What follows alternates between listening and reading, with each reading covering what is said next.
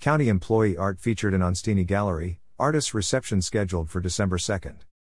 The Clark County Arts Commission will host a reception for the artists 5 to 8 p.m. Friday, December 2nd at the Rebecca Onstini 6th floor gallery.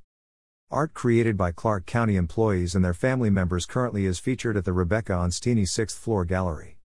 The Clark County Arts Commission will host a reception for the artists 5 to 8 p.m. Friday, December 2nd at the Rebecca Onstini 6th floor gallery located in the Clark County Public Service Center, 1300 Franklin Street. The event is free and open to the public.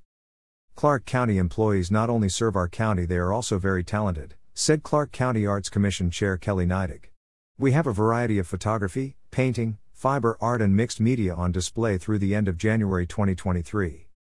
Participating artists include Angelina Kochetova, Lee Radford, Paula Tripp, Ken Spurlock, Linda Pritchard, Laura Henry Sly, Deborah Nagano, Charlotte DeMonier, Desiree DeMonier and Michaela Rankin. The Onstini Gallery is open to the public 8 a.m. to 5 p.m. Monday through Friday. The 11-member Clark County Arts Commission promotes and supports the arts in Clark County.